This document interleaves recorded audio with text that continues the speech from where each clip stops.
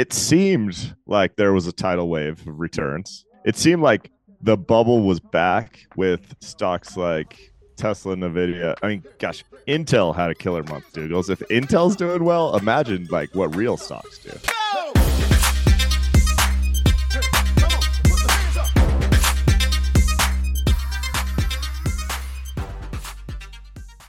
This podcast contains the arguably witty banter of two friends, Skippy and Dougals, that like to debate about investing.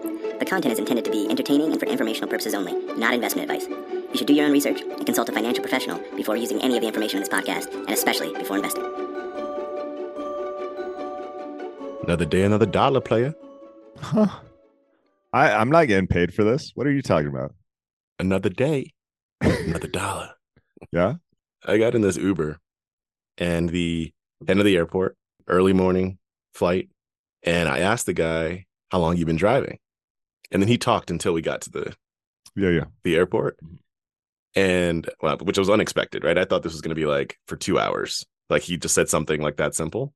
But the reason I bring that up here, as I stated that, was because one of the reason he was talking so much is he said he started writing this book that was debunking a lot of cliches.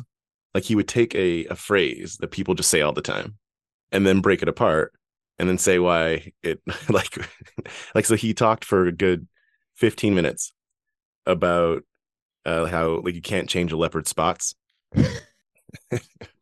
Anyway, we got lots of these phrases. Another day, another dollar. I love that. When I lived in Europe, one of my buddies would always come to me and be like, why do you say, and like insert catchphrase that like another day, another dollar? But I'm trying to think of a more generic one. And then I'd have to explain the logic behind it. And like 60% of the time, the logic is just nonsensical. It's like Exactly. someone in the 1800s was washing their clothes on a washing board, and somehow this catchphrase came out of it. Like hilarious. Yeah, it is. So just wait for this guy's book. I'd like to pre-order the thing. Yeah. I know it's never gonna come out. I can just tell. Like this is one of those like it's not gonna come out. But you good on this day? You feeling good on this day? You know, we need to say Rip Charlie. Oh my goodness. He passed away this week, and that was the range of emotions I had was interesting. The proof of my nerddom was kind of depressing because I got more text messages with Rip Charlie within minutes than I think any other thing that's happened to me, except for like a sports team I like winning a title. Yeah, it's legit. And I feel like he knew. He totally knew. You know, the media tour he did the past 2 months? Yeah, exactly. Exactly. Remember, because we were like, you're saying, it seems like there just seems to be a lot of Charlie Munger news. And then Charles just said, hasta la bye-bye. You know, like he knew. It's wild to know, which also means that Warren knew. That's got to be a heartbreaking. You know, Warren knew. You know when your friend's a little off, even if you don't see him every day. Yeah. Here's how we know Charlie knew. You know Gregory Zuckerman, columnist at the Wall Street Journal. Word. He's a great columnist. He's no Jason Zweig, right? He even got an invite out to hang out at Munger's house. I mean, Come on, he's going to the like tier 2 journalists. So Charlie was going to be on our show in 2 weeks. This is where I think we might have got an invite. Okay, so for those just general FYI here, we're gonna do a deep dive on Charlie, talk about a little bit about his life and our favorite parts of Charlie later in the show. That's going to be for premium subscribers only. If you want to do that and join the show with a premium subscription, you go to skippydougals.supercast.com. Subscriptions are discounted right now for kind of the Black Friday stuff, and that helps support the show. You also get every show at least a day early. So just so you know, we're not missing Charlie. We're just doing that specifically for the premium side. Dougals, though, I thought it was very close to the end for Charlie, but I thought he just had the willpower to make it to the 100, 34 days away. And honestly, I thought he was going to hit that. I don't know. Yeah. I've had this vibe for the past 6 months. Like he's going to get to 100. He's going to do it. And then time is short after that, but he didn't quite make it. Yeah. He may have also thought he was going to get there. I don't think he knew he was going to die on Tuesday necessarily. Right. But because they had a black tie event was prepared for his birthday. Which you never, I mean, that, that could go either way, but I think he thought he was going to get to 100 too. So close. Even Kissinger got to 100. Kissinger threw up the bird to Charlie on his way out. It's like, come on, Kissinger. Come on. We're not talking Kissinger on this pod. All right. Yeah, okay. That's fair enough. That's fair enough. Sandra Day O'Connor. Oh, another great salute. It's like, oh my goodness. Speaking of greatness, I'm gonna kick it off by reaching into the fishbowl and talking about DJ Envy. DJ Envy, host of the Breakfast Club, very popular out in Dirty Jers. Where you at? And this is where I hate to interrupt, but I know you're just messing with me because my favorite Charlie Munger quote says, "Envy is the really stupid sin because it's the only one you can't have any fun at." Such a practical individual. So we're tying it together. Sorry, DJ. We're tying it together. So he's got this Breakfast Club show. Usually has a whole bunch of famous people that come on. Solid, very entertaining. There's a real estate emperor. I'm just gonna to overextend this. That would come on. His name was Caesar Pina, and so he'd pop on, and they would end up talking about like real estate tips, building generational wealth through real estate, make it look easy, right? All that kind of stuff, which is all the warning signs.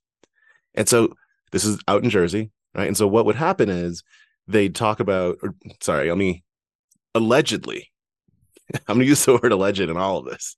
Allegedly, Pina would have these properties that he was going to pick up, and they would kind of siphon off people that were a part of like some of the groups that they were bringing together to talk about real estate. And they would say, you all are the more sophisticated, qualified investors.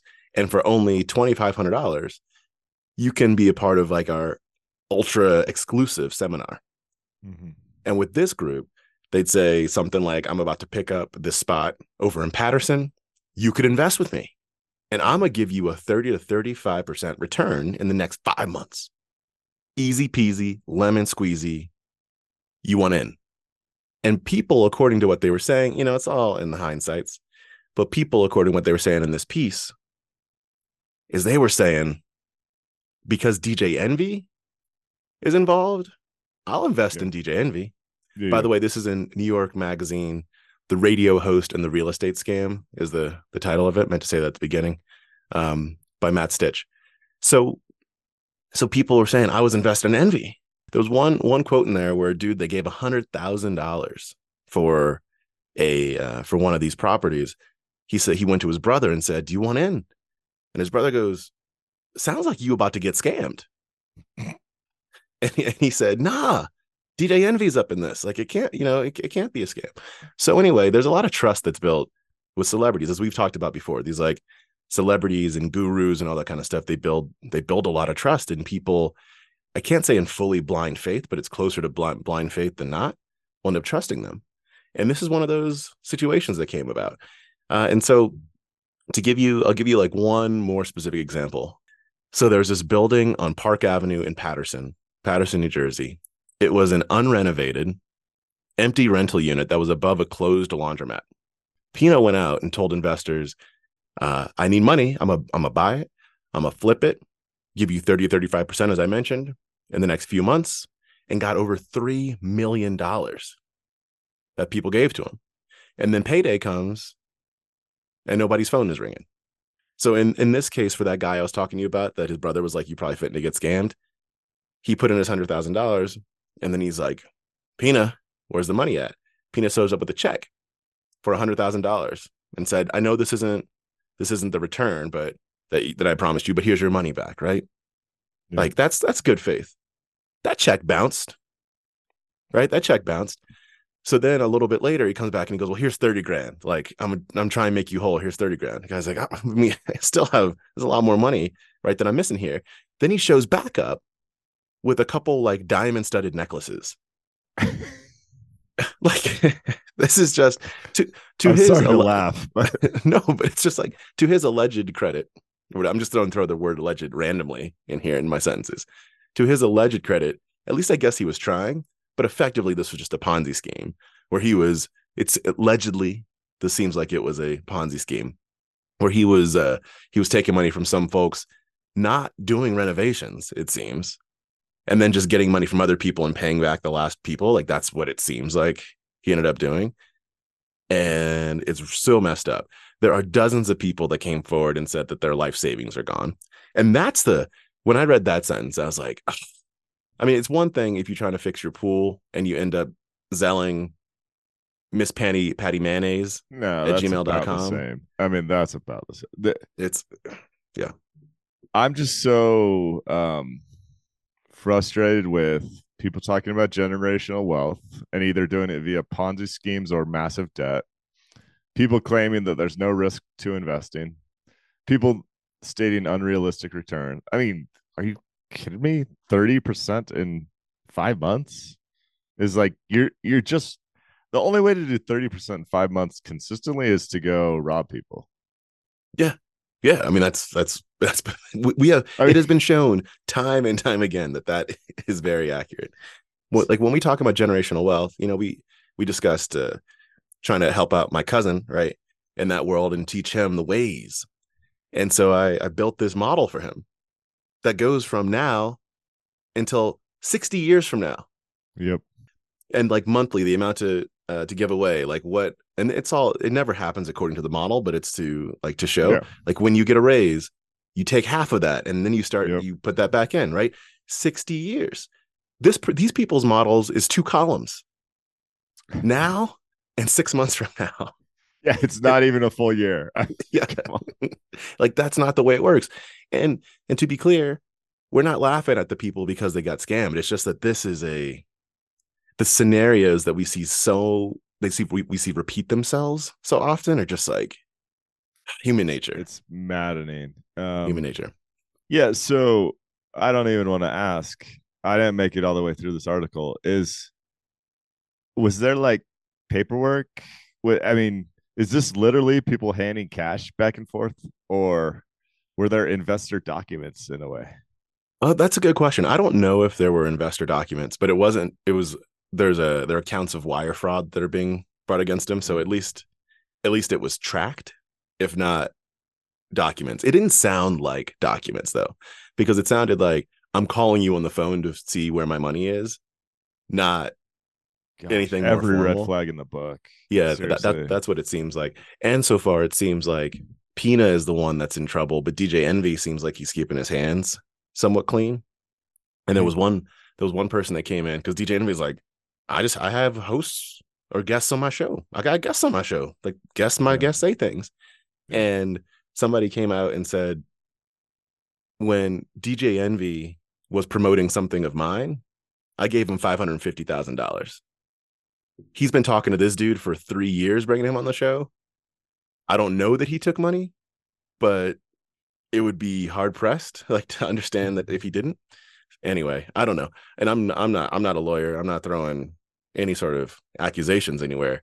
It's just messed up, right? And folks need to be more careful when they are using their voice, which is powerful, to promote things. Yep. PSA, just a PSA. PSA.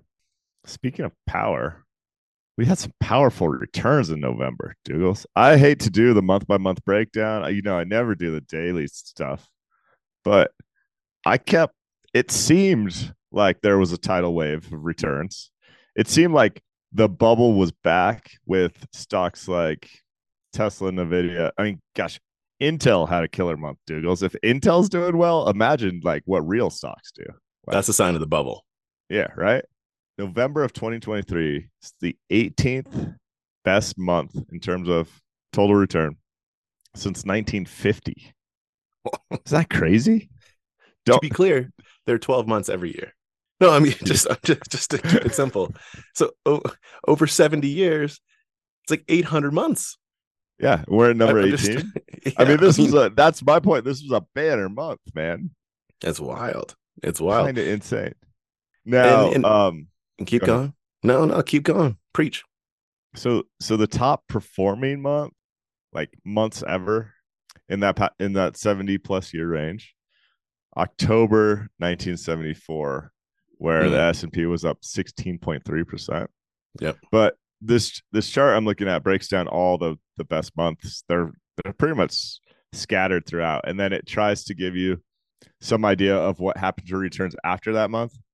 And the only thing this chart shows is it's all over the map. Like sometimes these big months occur at the bottom, basically, like, and it's the big flip, and then returns from there look great. Sometimes they occur at the top, returns from there flip negative. So this doesn't mean anything. Like it's not really a meaningful point other than, wow, that was crazy. Lots of people made lots of money, invested in stocks. This is a reason why you don't want to get scared. Go sit in cash, because I mean, I always have an example of that, but my latest example is someone who got scared in like 2020. Has been in cash ever since. Yeah. Can you imagine how much money you lost in the past 3 years? Because months like November of 2023 happened where you have 9% more money than you used to have for doing nothing. Kathy Wood in the month of November was up 30 something percent. I'm sorry, I shouldn't say Kathy Wood as a human.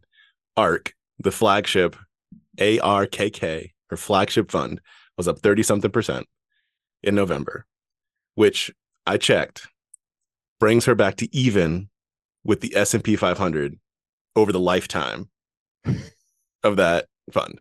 And that's what's I don't want to spend time on Kathy or even the type of stuff, but it was the riskier, less profitable, bubbly stocks that seemed to lead their way out of this rally. So the speculative nature of people's checkbooks has reappeared briefly. I don't know if it'll be here for a long time or not, but yeah, QQQ had a huge month. ARK had a huge month. I think Twilio had a huge month. Like it's that sort of stuff. No, I mean, I feel like you can't just sneak the shade in at the end. I just threw a little sprinkle. No, I just sprinkled a little shade it's in there. Well deserved. It's well deserved. It's kind of it's a weird time, right? Because I mean, we don't need to talk about all the pessimism, pessimistic narrative that we talked about before. We don't have to get way into that, but it's interesting because of the amount of positive energy that's also coming up right now because of beliefs of what's happening at the cooling economy and therefore what the Fed's going to do. So there is renewed investor interest in a whole bunch of stuff. I think people are looking for excuses to invest right now. We're still in that world, is what I'm saying. Well, let's talk about the Fed briefly. Mm-hmm. Remember in like February, March of this year, the consensus on the street was that the Fed was going to start cutting rates, and we were like, whoa, inflation's so crazy, like it makes this no doesn't sense. make any sense, right? Yeah. And by July, it was pretty dang obvious that we were right, that there's no chance that rates were going to get cut in 2023. Well, it's just shifted maybe 3 to 6 months. The consensus expectations are still that the Fed's going to cut rates early next year. Like, when did this mindset change where all investors just seem to sit around waiting for the Fed to bail them out? Like, why would you expect that? I don't understand. Because that would stimulate the economy, but it would probably stimulate the economy in a negative way. I'm not ready for rate. I would probably be in the camp, if I had to pick, of still encouraging rates to go up rather than cut them. I don't mean this to sound as shade throwing as it potentially might, but there was this study that came out recently that was looking at the relationship between, I'll say, like unfounded optimism and mental cognition. Yeah. I'll let you guess what the relationship. just fill me in so I make sure my guess is right. Yeah, exactly. So the correlation that they found was that people that had optimism that was fairly unrealistic optimism, or like think about like blind faith. Yeah. Even what we were just talking about, right, with the real estate scam, like that generally that came with lower mental cognitive capabilities. And the way that they defined that it's not saying it was stupider people. Like it's not saying that. It meant like fully, like they looked at things like memory as well as things like your mental bandwidth at the time. Just generally speaking, when you have optimism that is either unfounded or blind, that it came with the inability at that moment in time for your brain to be at full capacity. Mm-hmm. That makes me sad, because there's the joke about the doomsday sayer sounding smarter than Yeah. the realistic optimist. But in this case, you're not saying necessarily the realistic optimist. You're saying the blind faith optimist. Yeah. Exactly. And both sides are bad, I think. Like extremes in general, right? Are just usually more dangerous. So That's November, fair. let's take it into Santa Claus. Santa Claus rally, baby. Might as well. I'm putting it all on black. At this point, let's finish off the year on a high note. Might as well. Um, Like what yeah, the heck? Might as well. I completely agree.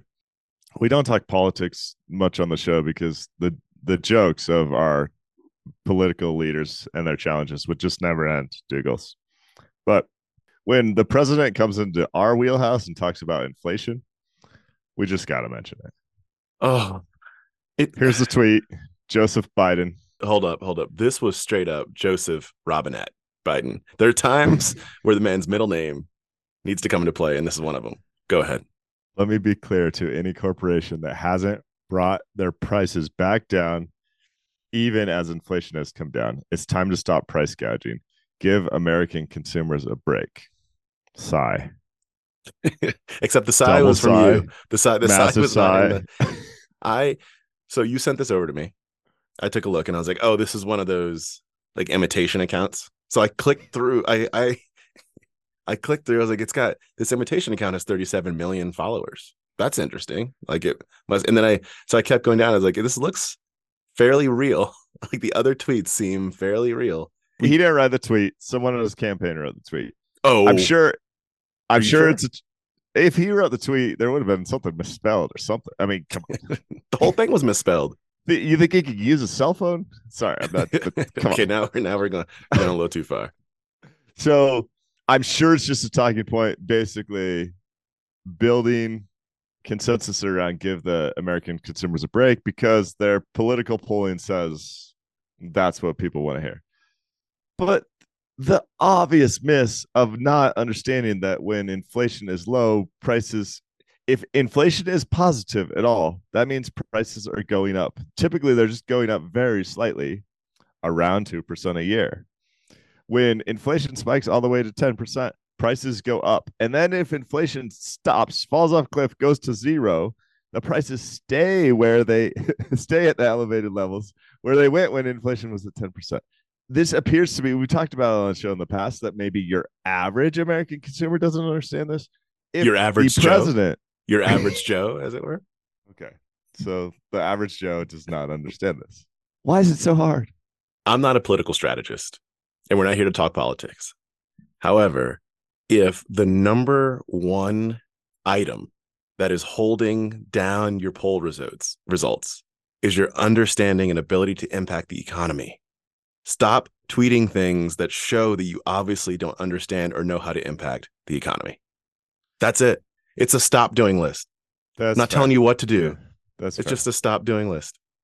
I mean, I don't have anything of value to say. I hope this comes from a place of good intent, but I'm sure it does. It just wasn't executed perfectly. And yeah, it's like I should not be talking about politics because I'm not very smart on the political front. He's clearly not very smart when it comes to well, no, that's not even true. We can move on. We can move on. All right. There's a Ben Carlson piece. So Wealth of Common Sense is Ben Carlson's blog. He had this blog post called How the Market Shapes Your Portfolio. And this is a topic that you often talk about, how when you're born and then when you come of age or graduate from high school or college, enter the work market, that year and the state of the economy, the stock market, real estate, etc. at that time dictates a lot of things. That's what this is about. I'm going to hit on 2 points from it that I found to be most interesting. One is, and this is, he's pulling this from The Economist, what I'm about to say here. They looked at using Vanguard data when someone opened their account, their brokerage account, and the percent of equity allocation that they had in that account. So for example, if you opened your account in 1990, they looked at all the people as a cohort that opened their brokerage account in 1990 and looked at the percent of their Vanguard account that was in stocks, invested in stocks now. That's the way they looked at him. And so what you can see here is that, for example, if the people that opened their brokerage account in the late 90s, 87% in stocks, because according to this, it's saying that when they opened their account, it was boom times. If you open it in the boom times, that means you're going to think it's going to be boom times all the time. Yeah. And so If say you open your account typically between, I don't know, 18 and 25, right? So you're coming of age with like the Yahoos of the world, like truly boom time tech bubble. Okay, you mean the tech company, Yahoo, not like Yeah, yeah. Yahoo's. Okay. Like when Yahoo used to be cool. Remember Yeah. that, Diggle? Yep, I do. Yeah. Yeah. And then if you look in like the between 2000 and 2010, those folks are closer to like 70% in equities because equities weren't boom time then. So similar, people that opened their account in 2020, right? They had that. People that opened their account last year, more similar to in the early 2000s.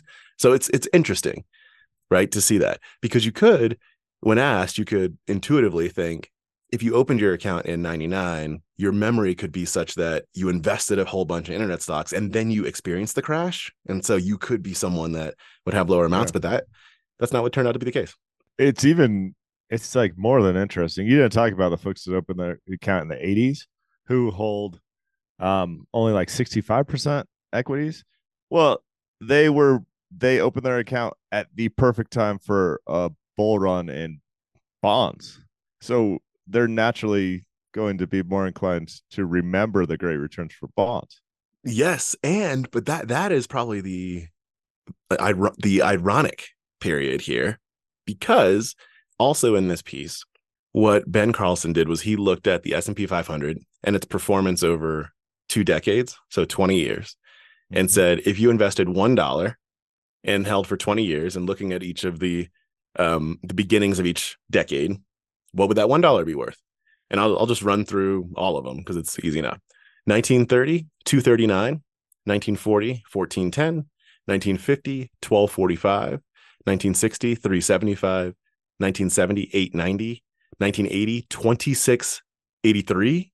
So that is 1980 was the best time to go, but it was in the heart of a recession. Well, and you had rates go from 18% to 0%. Well, I mean, this is only a 20-year span, so rates, let's see, in 2000, I think rates were around 7%. I'd have to check.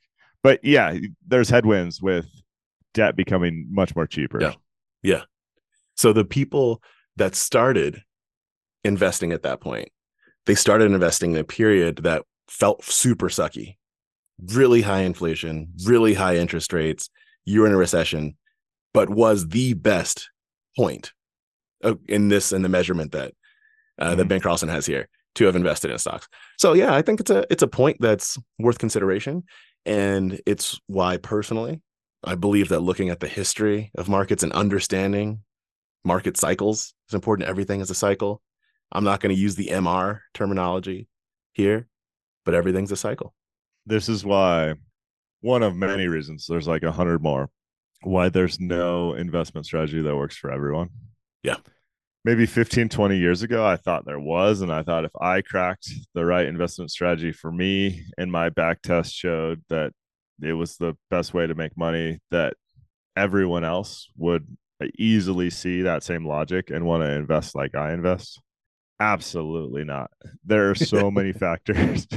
Yeah. Your personal financial situation, the economy during your coming of age years, like Yep. your risk tolerance, 1,000 other things.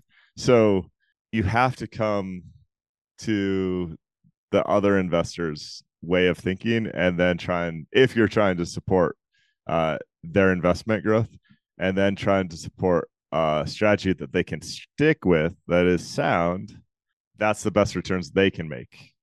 Everyone has their own cap on the best possible returns that they can do. Yeah. Truth. I like this data. Can I reach into the fishbowl and talk sports? Oh boy, can you? So we love Howard Marks on the show. Douglas, I'm going to do some first level and hopefully some second level thinking. Mark Cuban recently sold a majority stake in the Dallas Mavericks that valued the franchise at $3.5 billion. Mark Cuban bought the Dallas Mavericks for $285 million about 20 years ago because he sold a overpriced bubbly asset. This is from memory, called broadcast.com, correct? Is that right, Diggles? Yeah, something. I think that's right. Yeah, I think that's Something right. similar. And it was like one of the first attempts that he's had lots of businesses through the years, but one of the first attempts to kind of do online streaming. But this is like late 90s, early 2000s. Like it wasn't, the technology just wasn't there yet. It was maybe an attempt at YouTube before YouTube, and it fizzled out pretty quickly. So he has a good track record. All I'm trying to say here is of selling a bubbly asset near the top of the bubble and then reinvesting. Like he's done that pretty well 2 or 3 times in his life. I think my question for you is if sports franchises might be a bubbly asset right now. They have been going up pretty aggressively over the last few years. We've commented on that a few times. Bubbly is hard because what's interesting about sports franchises is the nature of the rationale for people's purchases. That it's oftentimes not necessarily an investment, but it's like a symbol, a status symbol, as it were, or something around legacy. And so people may do whatever they can for the value of that to not go down. Yes. So this It's is hard. where It's hard. I teased Howard Marks, because I think first level thinking it goes like this.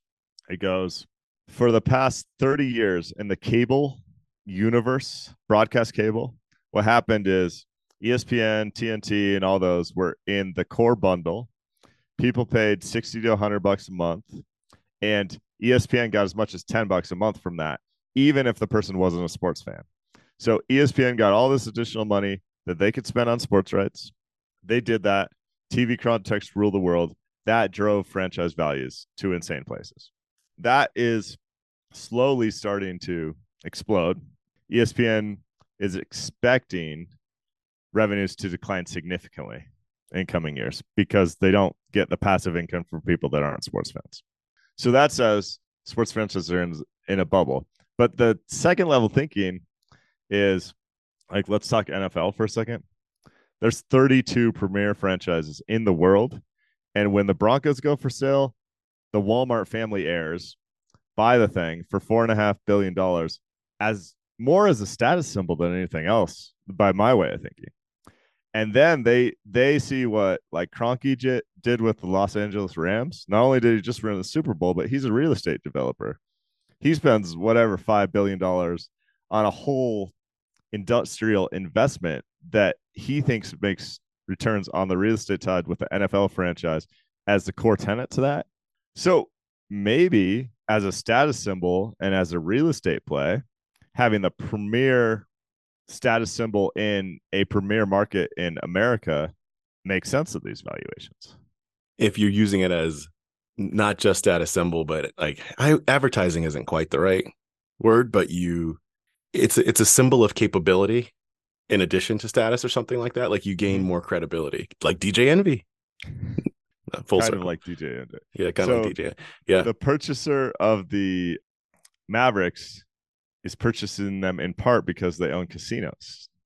Oh. And I'm sure there will be a real estate play. It's already speculated where there will be casinos attached to maybe a new stadium or a new development. I mean, maybe that makes sense in a way where the revenue stream is diversified away from TV rights, which I think are likely headed down.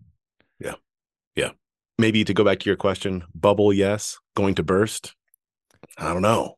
Well, and like luxury goods, if we talk status symbols, luxury goods do burst, but sometimes it's different because it's not all about the economics when you talk status symbols. Sometimes it's still about being in the elite club. Yeah. And the quantity matters a lot here. You're not saying something where there's tens of thousands or millions of a good. It's like we talked about the NFL, like there are 30. And so it's easier to keep prices elevated. I think that, and I guess in a certain sense, you could say it's less liquid because the audience to buy it is also smaller. And so you have to have that interest. But I also think it might be easier to keep it elevated. So that's my take. But it is fascinating. I still say gangsta move to the point you brought up before from Mark Cuban. Second gangsta move, like second big gangsta move. Brilliant move on his behalf. Yeah. I mean, and speaking of artificially inflating the prices, like a decade ago, the New Orleans Pelicans were up for sale. I think they booted an owner, and there was no good buyer at the time. The NBA purchased and operated the franchise for a short period of time, so the other owners didn't take a hit in their valuations. I mean, there's going to be all sorts of manipulation. It's not a true free market. Yeah. They will do it again. Fascinating. Yeah. Is it time for the transition? Are we going to Charlie? Let's go to Charlie. Thank you for all the listeners this week. Appreciate it. We'll see you all next week. Time for the premium.